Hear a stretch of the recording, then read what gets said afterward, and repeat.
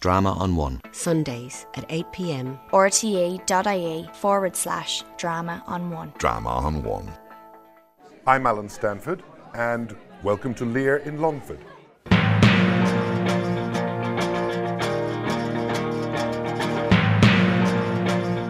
And our next scene comes from Act 4, Scene 6. At this point, the two storylines that I mentioned, the two divided storylines, begin to meet up. Gloucester meets the mad King Lear, the blind Gloucester. By this time in the play, Gloucester has been blinded and is walking around in that same blasted heath, being led by his own son, Edgar, who he conceives as Mad Tom. So we have a scene where the mad Lear meets the blind Gloucester. Both of them have learnt to see in new ways. Gloucester has lost his eyes in order to see the world as it really is, to see the truth in situations, to see that it was his bastard son Edmund who actually destroyed him. Lear has lost his mind in order to see humanity as it really is, to actually discover what the truth is of the human condition, and that in order to find yourself properly, you must become, that magic word again, nothing. And this is a case where the madman meets the blind man, and they discuss, or at least we see them seeing truthfully for the first time. Lear begins to see the way human behavior really is.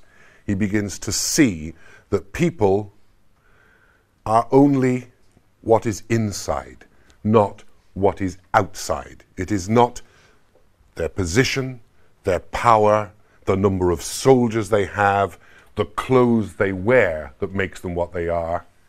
It is who they are.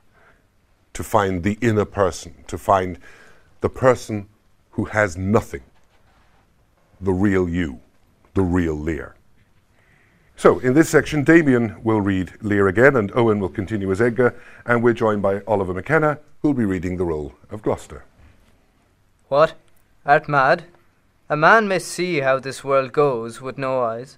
Look with thine ears. See how yond justice rails upon yon simple thief. Hark in thine ear. Change places, and handy-dandy, which is the justice, and which is the thief. Thou hast seen a farmer's dog bark at a beggar. Aye, sir. And the creature run from the cur.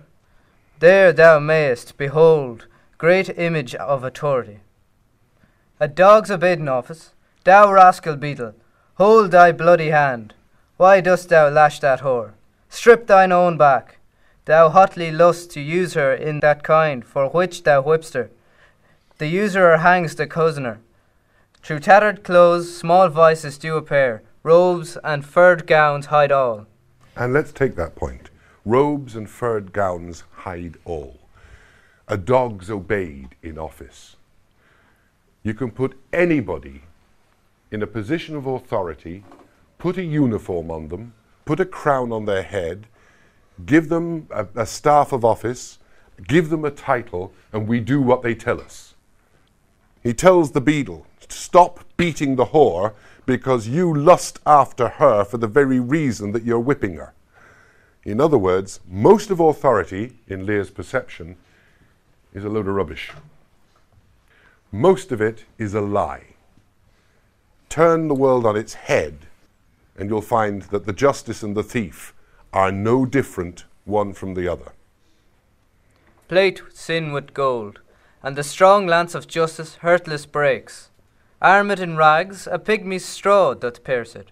None does offend, none I say, none. I'll label 'em. Take that of me, my friend, who have the power to seal the accuser's lips. Get thee glass eyes, and like a scurvy politician seem to see the things that thou dost not. To seem to see the things that thou dost not, like a scurvy politician. If you look into any newspaper today, or look at any television news broadcast, or any political program, you'll see that very same thought being said. Scurvy politicians who seem to see the things they do not. Scurvy politicians have a wonderful ability to see things that are not. Plate sin with gold, and the strong lance of justice hurtless breaks. Arm it in rags, a pygmy's straw doth pierce it. Shakespeare's time, 400 years ago, exactly the same things were going on, exactly the same things were being talked about. The rich and the powerful seem to get away with it, the poor and the meek seem not to. The injustice of the world never changes, but Shakespeare's talking about it, and Lear, for the first time, Lear sees it and understands it. He sees the world for what it truly is, and what it truly is has sent him mad. Now. Pull off my boots. Harder, so. Oh, matter and impertinency mixed.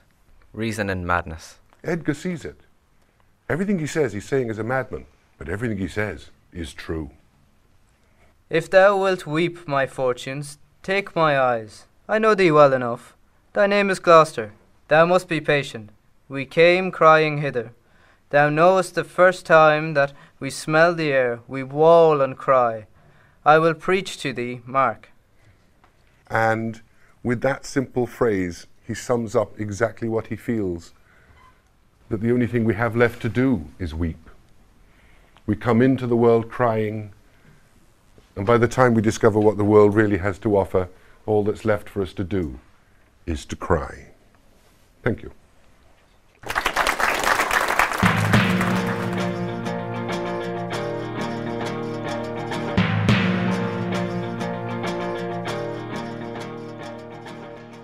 Drama on One. Sundays at 8 p.m. rte.ie/drama on one. Drama on One.